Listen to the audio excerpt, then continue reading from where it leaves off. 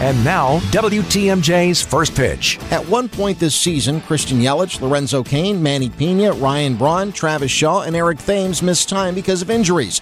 Still, Craig Counsell's club has a one-game lead in the Central with the second-best record in the National League. Well, I think, from my perspective, we've earned our record, and it's a pretty good record, and it's made us, it's put the second half of the season to be really important, and the fact that we've given ourselves a big chance here and a big opportunity, and we've earned all that. So, that's what the first half of the season's been about. The stuff that goes on, the way you do it, I think it's going to be a little different every year.